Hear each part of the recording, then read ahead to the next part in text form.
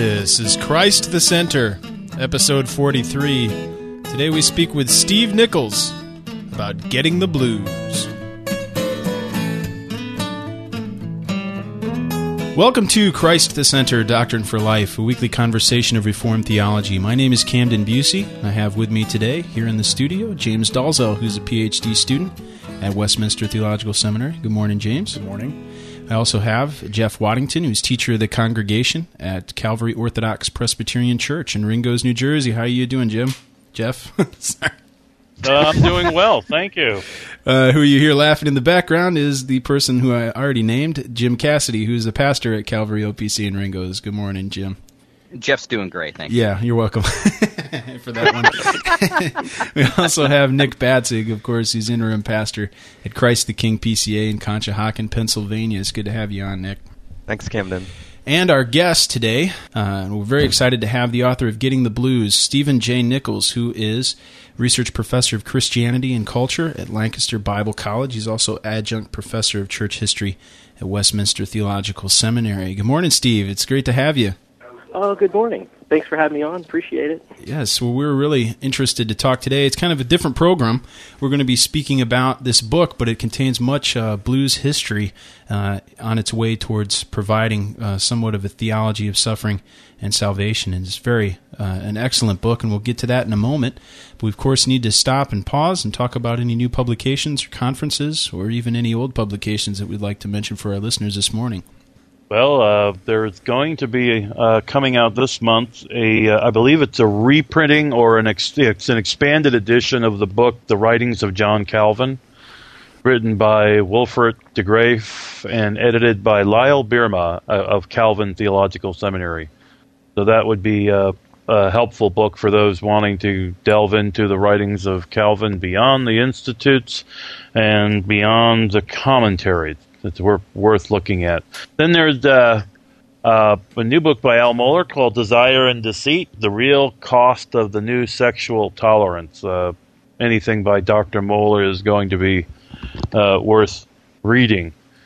And then finally, there is a new commentary on Isaiah in the Evangelical Press series. It's a 2-volume commentary by John Mackay. I think it would be pronounced Mackay, but you'll be interested in that. That'll be coming out this month as well. So if you're interested in commentaries on Isaiah, or as they say in the UK, Isaiah, that's a commentary to look for. I think Lane Keister had mentioned when he was speaking about commentaries on Isaiah that the current trend is it's getting more and more popular to see single authorship. Is that true? You noticed that? Yeah, that's what I understand for rhetorical and literary reasons. They don't, or at least they look at the book as being unified. I don't know that they always think that there's one author. Okay, they're less inclined to slice and dice the book, but there may be multiple authors, even if they see the book as unified. Yeah, well, that's good. What else is worthy of mentioning today? Well, Camden, I wanted to mention Auguste Lecerf's Introduction to Reformed Dogmatics. Lecerf, just for our listeners, is spelled Lecerf. And actually the man that discipled me about 7 years ago mentioned it to me and said it was remarkable that Lecerf was a French a professor at the University of Paris, and the guy that had recommended it said it's remarkable how much he sounds like Van Til. Now, he had written this book in, I think, 1931. Somewhere it was first published before 1940. And so 7 years later, I finally started reading it. And it really is amazing how similar it is to Van Til. And I looked in the index in the back, and he quotes Calvin, Bavinck, and Kuyper more than probably anyone else in this book. So I really think our listeners would appreciate this work. It's a little heavier philosophically, maybe, than some dogmatics, but anyway, I wanted to recommend that. I think Baker published it. I don't think it's in print anymore, but there are several copies at Amazon. Was he leaning on the scholastics at all as well? I don't think so, really. I think he's really leaning on Calvin and giving you a consistent Reformed philosophy as developed out of Calvin. I mean, I really think it's about as close to Van Til as what you'll find. So that is our older book of the week, Auguste Le Cerf. Is there anything else we'd like to mention? Jim, you'd mentioned that there's going to be some lectures given at Princeton. By the time these lectures air, or by the time this episode airs, we'll be past. The lectures will be over. But they will be online, I understand. So they are the Stone Lectures here at Princeton Seminary, given by George Marsden on various aspects of the life and thought of Jonathan Edwards. I attended one of them yesterday on the relationship between the worldviews of Jonathan Edwards and Benjamin Franklin, which was a very interesting lecture that was given by Dr. Marsden. So these lectures will be worth listening to. There may be a publication with them in the future. I don't know, but I do understand that these will be available online sometime within the near future. So keep an eye out on the Princeton Seminary website. Excellent. Well, it sounds like it's about it for today, which leads us into our discussion of this new book from Brazos Press, Getting the Blues, What Blues Music Teaches Us About Suffering and Salvation, written by Stephen J. Nichols, our guest today. Steve, now I'm going to ask you a question taken right off the title of your first chapter. And this is, I think, a question at the forefront of a lot of readers' minds. What hath Mississippi to do with Jerusalem? Yeah, I was trying to, how many different spins can we quote there? It's got quite a long life. And, one of the interesting things about that is the question is really raising, what I think the question is doing is raising for, especially American evangelicalism, that tends to be fairly white, fairly sort of suburban in its outlook. And so we sort of have these epicenters. It used to be Wheaton was sort of the epicenter, and now I guess Colorado Springs is sort of the epicenter. And that's sort of, I think for many American evangelicals, and I think more here in terms of outside of Reform circles for the most part, there tends to be that particular cultural look and that particular cultural atmosphere, and that tends to shape the way folks read the Bible, think about their theology, think about church. And so the question is, well, what would the Mississippi Delta have to contribute to this Colorado Springs, Wheaton American evangelicalism? And essentially it's raising the question, can we learn something in terms of hermeneutics, in terms of theology, from blues music and blues culture? And of course I think we can, but I think what I want to do is sort of confront us with that question in the first place, so that we sort of gear up for something that we might not anticipate to find. Yeah, and one thing that I really appreciated this, I'm a big fan of blues music myself and also of Reformed theology, so naturally this is a book I wanted to pick up when it came out. But you actually go into quite a bit of detail about several various key figures in the development of blues, some of which, of course, Robert Johnson, Son House. You talk about Muddy Waters. Who were these guys, and why is it that their story, or how does their story seem to parallel that of the Christian's life? Yeah. Well, when you talk about the blues, you've got all kinds of styles. Of course, you've got the sort of Chicago blues and the electric blues, and then blues made its way over to Britain in the 50s and 60s and really had a significant impact on sort of the history of 20th century rock and roll. Yeah. Rolling Stones, Zeppelin, and Manfred Mann, the Beatles, all these groups were really learning their music from the blues. They were really starting out as acoustic guitarists, a lot of these folks back in the 50s, and then it sort of gets plugged in and becomes rock and roll. But the slice of blues that I looked at was the early blues, and so this would be that sort of World War I to World War II era of the Mississippi Delta, and that's pretty raw music in there. And these are sort of the big legends. Robert Johnson, who was significant impact. Eric Clapton always talks about him as this. Right. Muddy Waters. Muddy Waters has a song that has the lyric "Rolling Stone" that, of course, the band picks up for their name. Mm-hmm. And Bob Dylan as well. Yeah, Bob Dylan picks up on that, and so I looked at that group, and the other interesting thing about that group is, they all learned music in the church, and their sort of musical world was the spirituals, the Gospels, and coming out of that culture, there's a recent book on Flannery O'Connor. It's a great title called "The Christ-Haunted South," and I think in many ways blues is a very Christ-haunted music, because a lot of their sort of impetus was there in the church, and yet even had people who went back and forth, like Thomas Dorsey, who has that great, "Precious Lord, Take My Hand," mm-hmm. this wonderful sort of maybe king of gospel music. Well, before he was Thomas A. Dorsey, he was Barrel House Tom.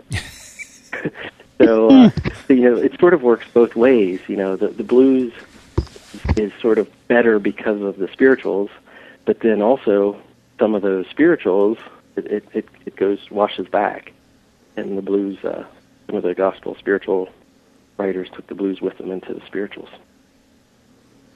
One thing that you pick up on as well is a lot of the Psalms and how they're, and even I guess you could say Lamentations, and how we have songs of lament throughout Scripture. So in a lot of ways, blues music has similar affinity to the human condition, wanting to sing in order to express your suffering and sorrow.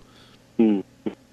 Yeah, I think that's really true. And, I kind of picture, well, I tell you how this was working. While I was working through this, and this was way back in the early stages, I'm just sort of listening to the blues.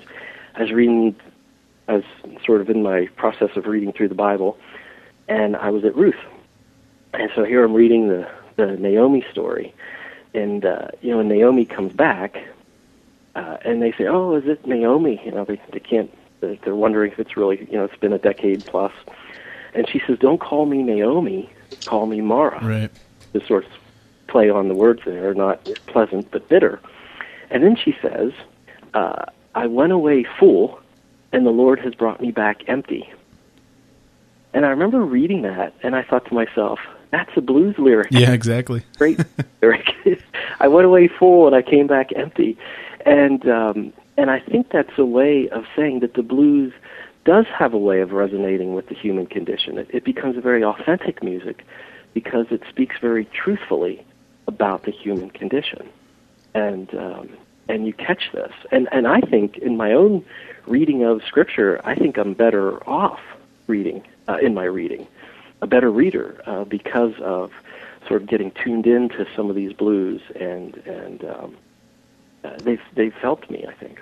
This goes to your comment there, Steve, goes to a question I was going to have for you, which is, you made the statement of what does Colorado Springs have to learn hermeneutically from blues? Is this what you mean by that?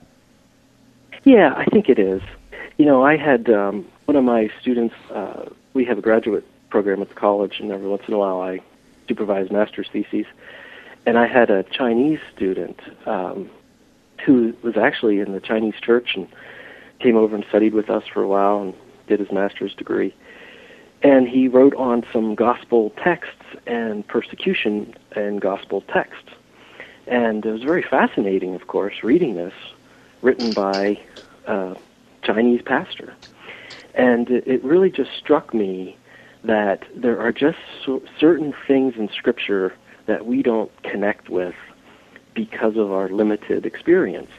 And I don't want to make this all existential here, but, Naomi is an ancient Near Eastern widow.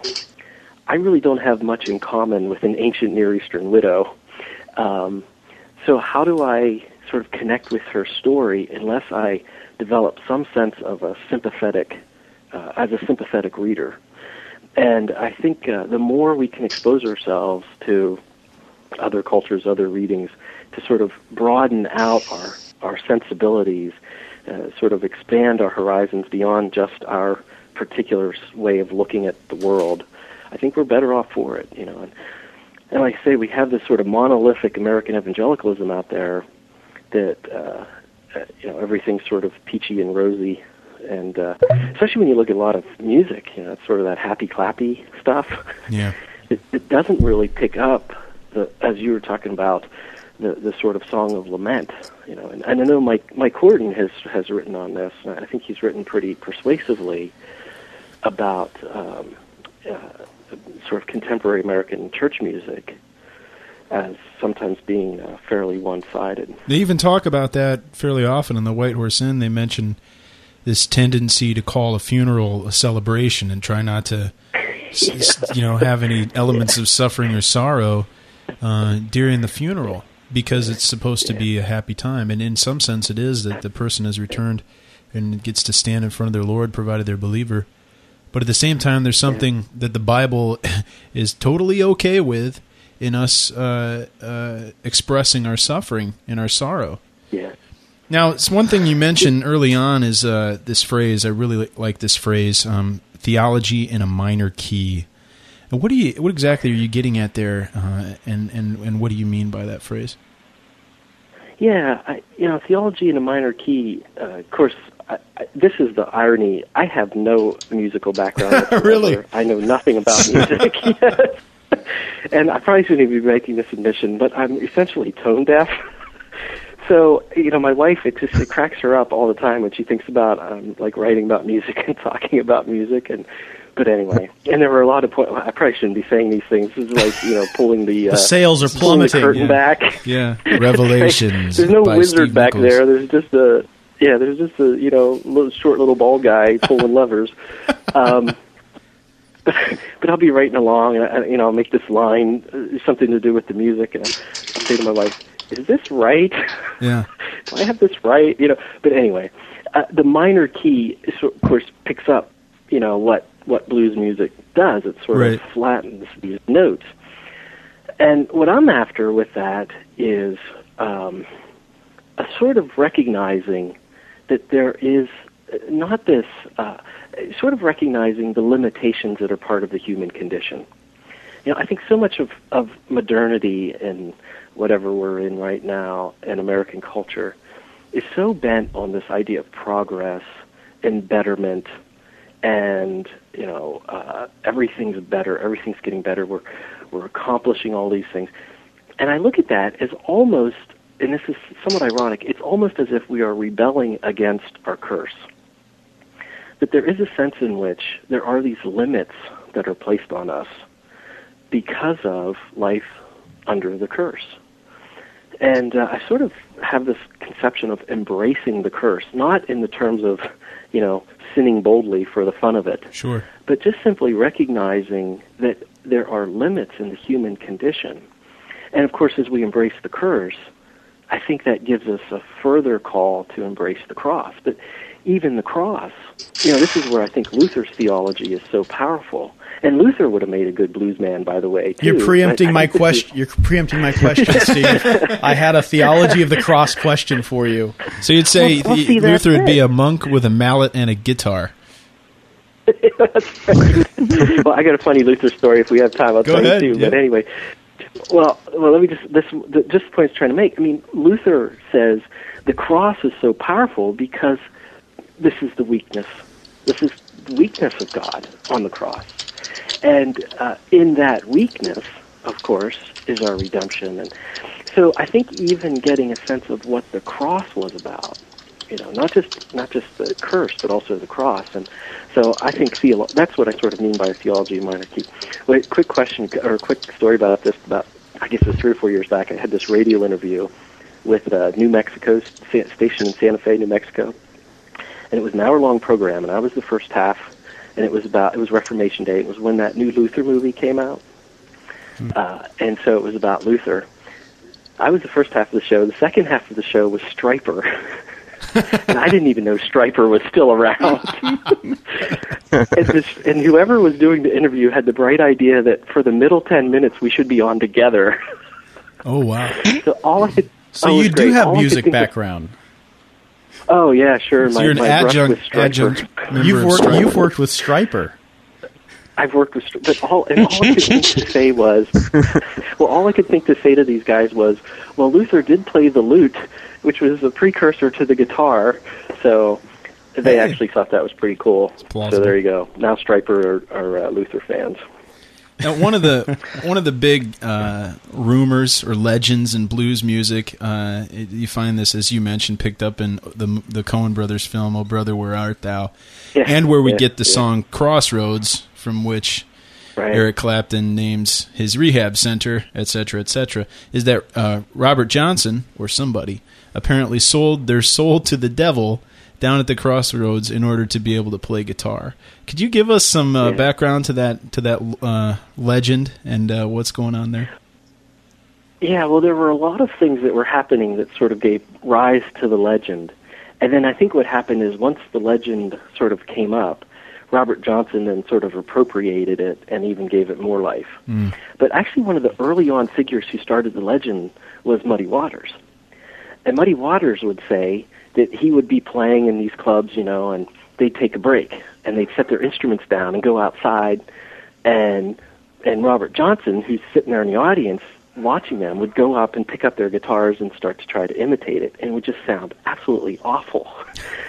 And people would, boo him off the stage and everything, and so Robert Johnson disappears for a couple of years. Well, then all of a sudden he comes back, and he can just play he blows Muddy Waters away.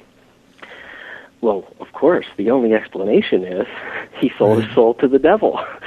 And there was this African tradition of Legba, and so you'd go to the crossroads, and Legba, who was sort of this, not really an evil demon, sort of a mischievous demon in the African traditions, who was sort of a trickster deity, is Legba. And there's a lot of these folk traditions that have these trickster deities, and Legba, that sort of Legba myth carries on in the South, just gets interpreted as Satan.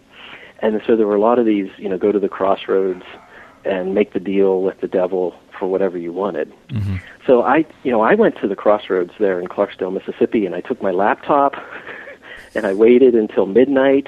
Really? Satan never showed up. No, I'm just joking. I'm just kidding. No, I think it was, obviously, I think what it was there were these sort of myths in the air, some words, some people started talking about it, and then Robert Johnson sort of appropriated it. It's sort of like the hip-hop artists today who have the bad boy image, and, they live in mansions and kind of thing. Yeah. So I'm not sure. I don't know if there's a lot of credence to it. I'm still reading your Jesus Made in America, but I have a question about the history of the blues in America, and what was the foundational ecclesiastical setting there? Because I know so little about the African American church, more than just passing comments that I've heard. Most of these were either these sort of quasi-charismatic churches, or a lot of the ones in Mississippi that these blues guys were part of what's called Missionary Baptist Church. And a lot of those were started in the post-Civil War by Southern Baptists who would sort of fund and either give property or fund for a building to put these Baptist churches in, primarily for blacks, and they'd be called Missionary Baptist churches. And then, of course, once post-Azusa Street and the rise of Church of God and some of those in the South, you have a lot of those types of churches too. But most of the ones in Mississippi Delta tend to be these Missionary Baptist type churches. But these are, obviously you have an untrained clergy. They're very heavy on music, very matriarchal, except, of course, the pastor. And, it's sort of not all that different from a typical sort of country Southern black church today. I would say, by and large, theologically, we're looking at more the Methodist, Wesleyan, Arminian vein of things, and fairly loose in terms of ecclesiastical structures, polity, all that kind of stuff. And then my other question is, in that sphere, where does gospel and blues intersect? Where do they, how do they relate to one another? Well, there's two theses out there. One is like the blues is the devil's music, and it comes from these, selling your soul to the devil and all. And then gospel is God's music. So there's sort of the antithesis thesis. Then there was James Cone, who wrote a book about 15, 20 years back, maybe, called The Spirituals and the Blues. And he argued for more of a symbiosis in that book. And that's sort of the view I take. And I'm not necessarily talking about the musicality here as much as sort of the content. And I think in that early blues, they're very much influenced lyrically and content-wise by spirituals. Now, once it starts to get commercialized, and once it starts to, and this is even in the 1910s, once it starts to get commercialized, the lyrics really take this sort of twist, and they're just full of double entendres, and it becomes very sort of sexually charged lyrics. So there is that sort of, there are different types of blues songs that are out there, and as it becomes more commercial and as it sort of moves along, and then especially once it sort of gets plugged in, and post World War II, then a lot of that heavy gospel content begins to trail off. But like people like Steve Turner, and Steve Turner, I think a lot of us at Westminster, of course, Bill Edgar talks about this stuff all the time. And I remember in one of Bill Edgar's classes, he had us read Steve Turner's book, Highway to Heaven, I think it's called. And it's this sort of history of the redemption theme in rock and roll, 60s to whenever that book was published. But he roots it back in the spirituals to the blues, and then you go to jazz, and then you go to rock and roll, and that's sort of the history of and country music, of course, is in there too, coming out of the blues. Jimmy Rogers, who's sort of considered one of the fathers of country music, was also a blues man, and his music is really blues. So you do see this sort of residue, if you will, of the spirituals, even in rock and roll, with sort of fixation on redemption themes. So. Right. Now, is that how you would go about harmonizing the curse and the cross, as you go on to say, through the redemption themes found in these songs? I think so. And I think, obviously the curse business, the sort of sin and suffering part, gets the lion's share in blues. And I don't want to overinterpret these songs. I don't want to make them all into these sort of good Reformed theologians. But you can't, I think it would be also a problem to underinterpret some of these songs. Sure. I forget who made the case, but you hear a lot of these Lord have mercy, especially in the early blues. And there's two ways you could look at that. You could say, well, it's sort of musical filler, so we needed a few beats, so we add... right now I'm going to ask my wife, did I say that properly? We needed a few beats, and we added Lord have mercy, So it's just sort of musical filler. Mm-hmm. Or you could say, well, no, that really gets at the sort of cry of the soul there for mercy. But sin is definitely, there's this Robert Johnson song called Drunken Hearted Man, and he's got this great line in there, and he says, and sin was the cause of it all. And it's essentially a statement of original sin.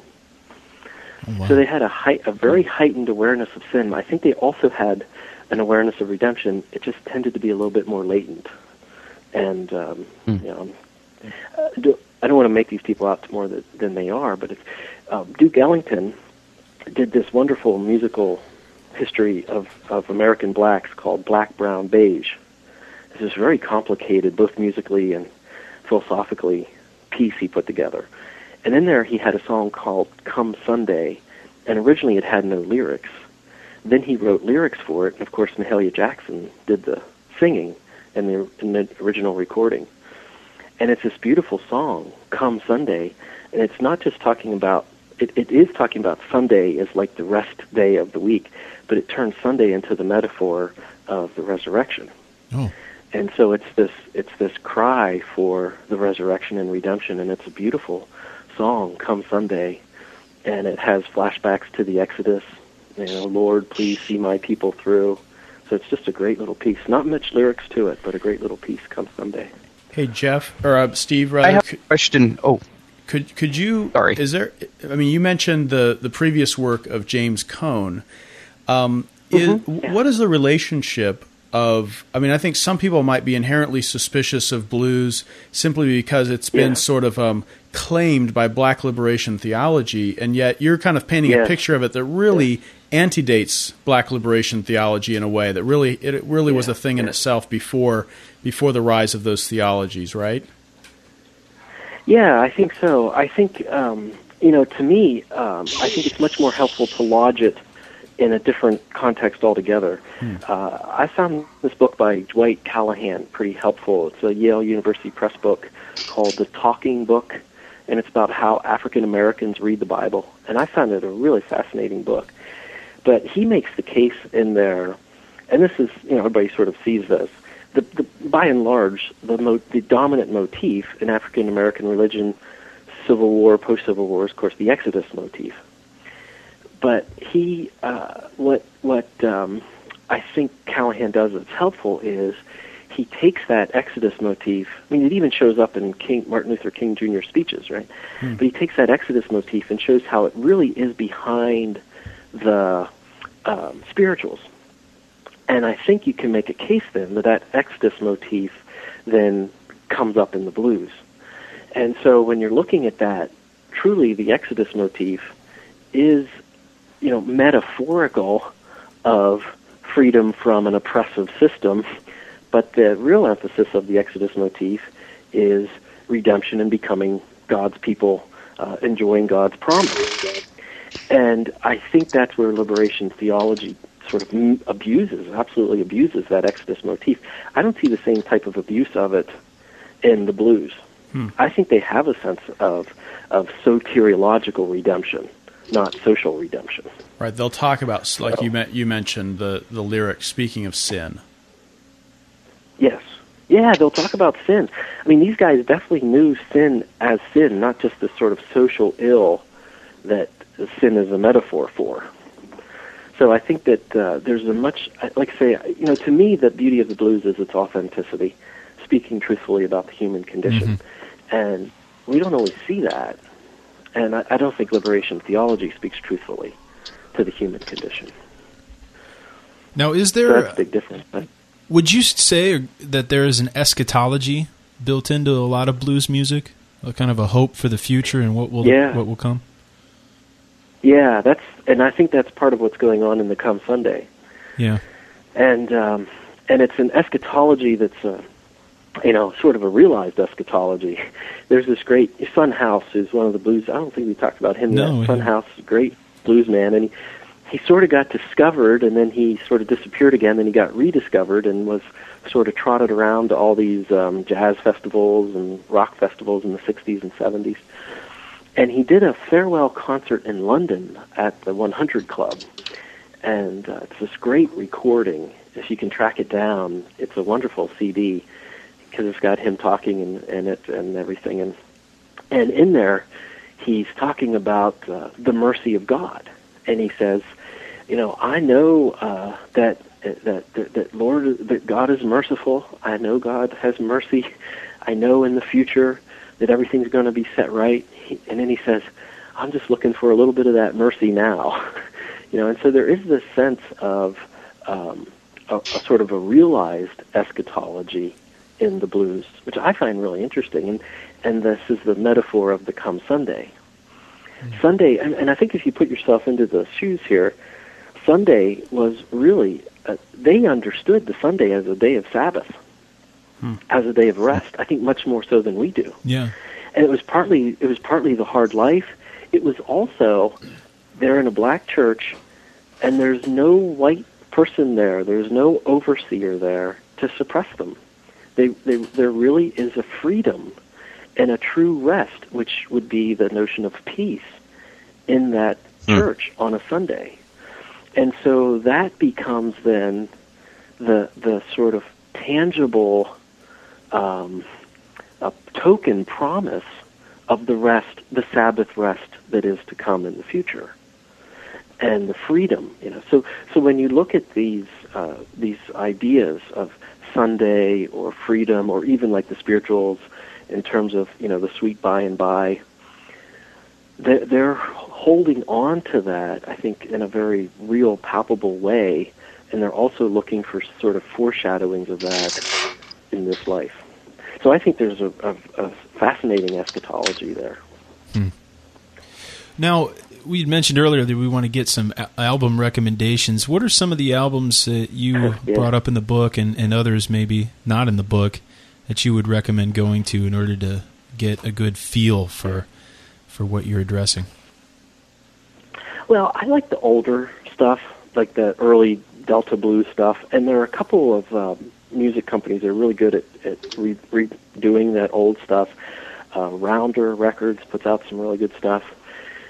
But I think, the standards, of course, are Son House, Charlie Patton, Muddy Waters, Robert Johnson, and they all have these sort of anthologies that are out. But I think some of the other stuff is really interesting. Like there's this Rounder, they put out a wonderful CD called Mississippi Saints and Sinners, and it's got clips from black preachers in the 1930s. It's got black congregations singing spirituals. It's got some of this the blues music from all the standards. And I think more than anything, that CD probably gives you a nice slice of the full dimension of African American life in the pre-World War II Delta. And then, of course, there's B.B. King, who grew up in the Delta and is, really one of the sort of the last bluesmen. And he actually, there's a new CD of his that just came out that was produced by T-Bone Burnett, and he was the one who did the soundtrack for Oh Brother, Where Art Thou? Mm-hmm. And he's just done some great, he's a producer, he's just done some great stuff. But that's called One Kind Favor, and it's classic B.B. King, so that might be a good one. It's sort of like, if you pick up a Charlie Patton, it's really raspy vocals. You're going to have a hard time with it. It's sort of like, the first time you drink coffee, you might not want to go for, the upper shelf Starbucks. You might want to start off with something a little mild to sort of introduce you to it. So maybe gateway a B.B. King is a nice gateway. Yeah. That's right. You don't want to go right for the hard stuff. You want to sort of build up your system. So maybe that B.B. King is a good place. Jeff, you bring up introducing people to blues, and I'm gonna guess that probably like myself, most listeners are not blues men or haven't listened to it or may not even be that interested. And I think of your great nemesis on this issue, Dr. Thomas at Reformed Theological Seminary. Yeah.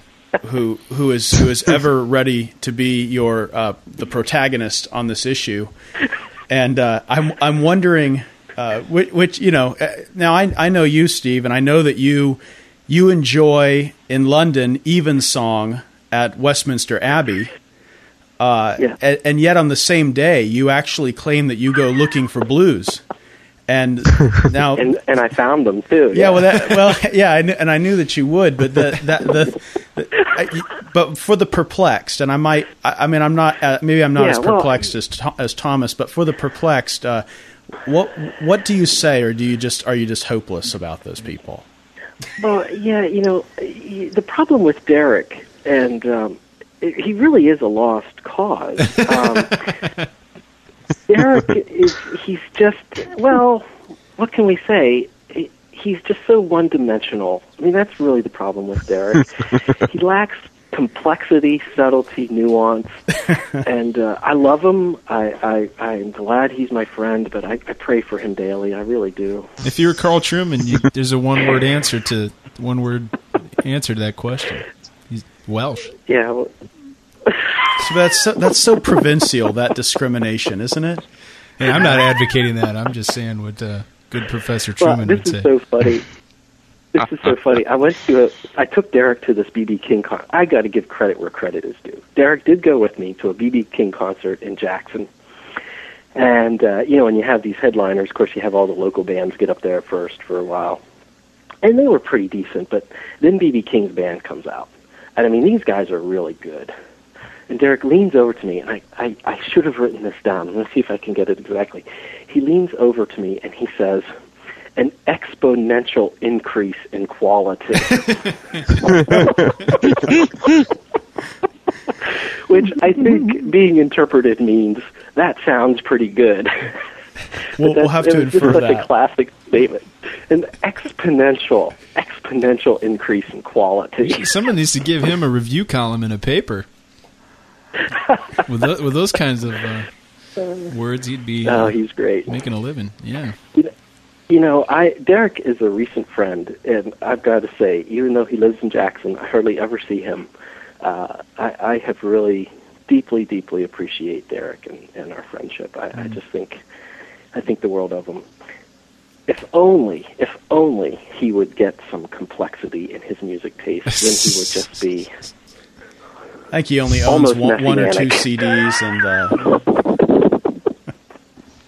Oh boy. Well, Steve, it's been a pleasure to have you join us. We really enjoyed looking at this book and talking about it. We'd love to have you back on sometime to talk about your others. Perhaps Jesus Made in America. I know, Nick, you've been reading that and have been very interested in that book.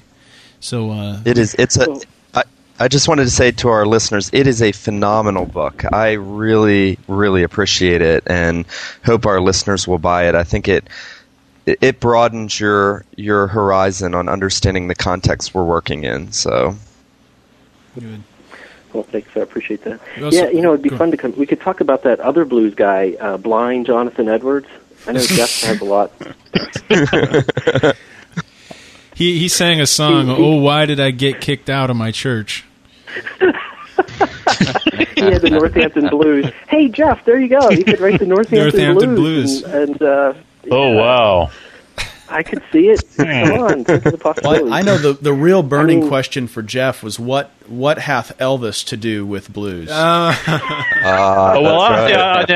see, I already know the answer to that. Oh, okay. See, I learned. You got me going. I learned Thomas Dorsey through Elvis. Yeah, right. Yes, Peace in the Valley. Peace in the Valley. Sure, yeah. Jeff would also like the references to Johnny Cash as well, the Man in Black, and so we'll point people back to the book for that. There's a little section on Johnny Cash and why he wore black and how that fits into what we've been speaking about. Well, this has been great, and I'm glad we were able to talk about something and kind of expand on our usual subjects in order to bring some culture in here. Is that the right word? But not if you're Derek. Yeah. He would put culture in air quotes. Yeah. The word gets used many different ways. I'd like to point people back to the website, of course. You can visit reformedforum.org. You can read the show notes, get the bibliography, and the discography this time. You can also find more information about our other programs and subscribe to our podcast feeds. If you'd like to get a hold of us, visit the contact page, or you can email us at christthecenter@reformedforum.org. We want to thank everyone for listening, and we look forward to having you back next time on Christ the Center.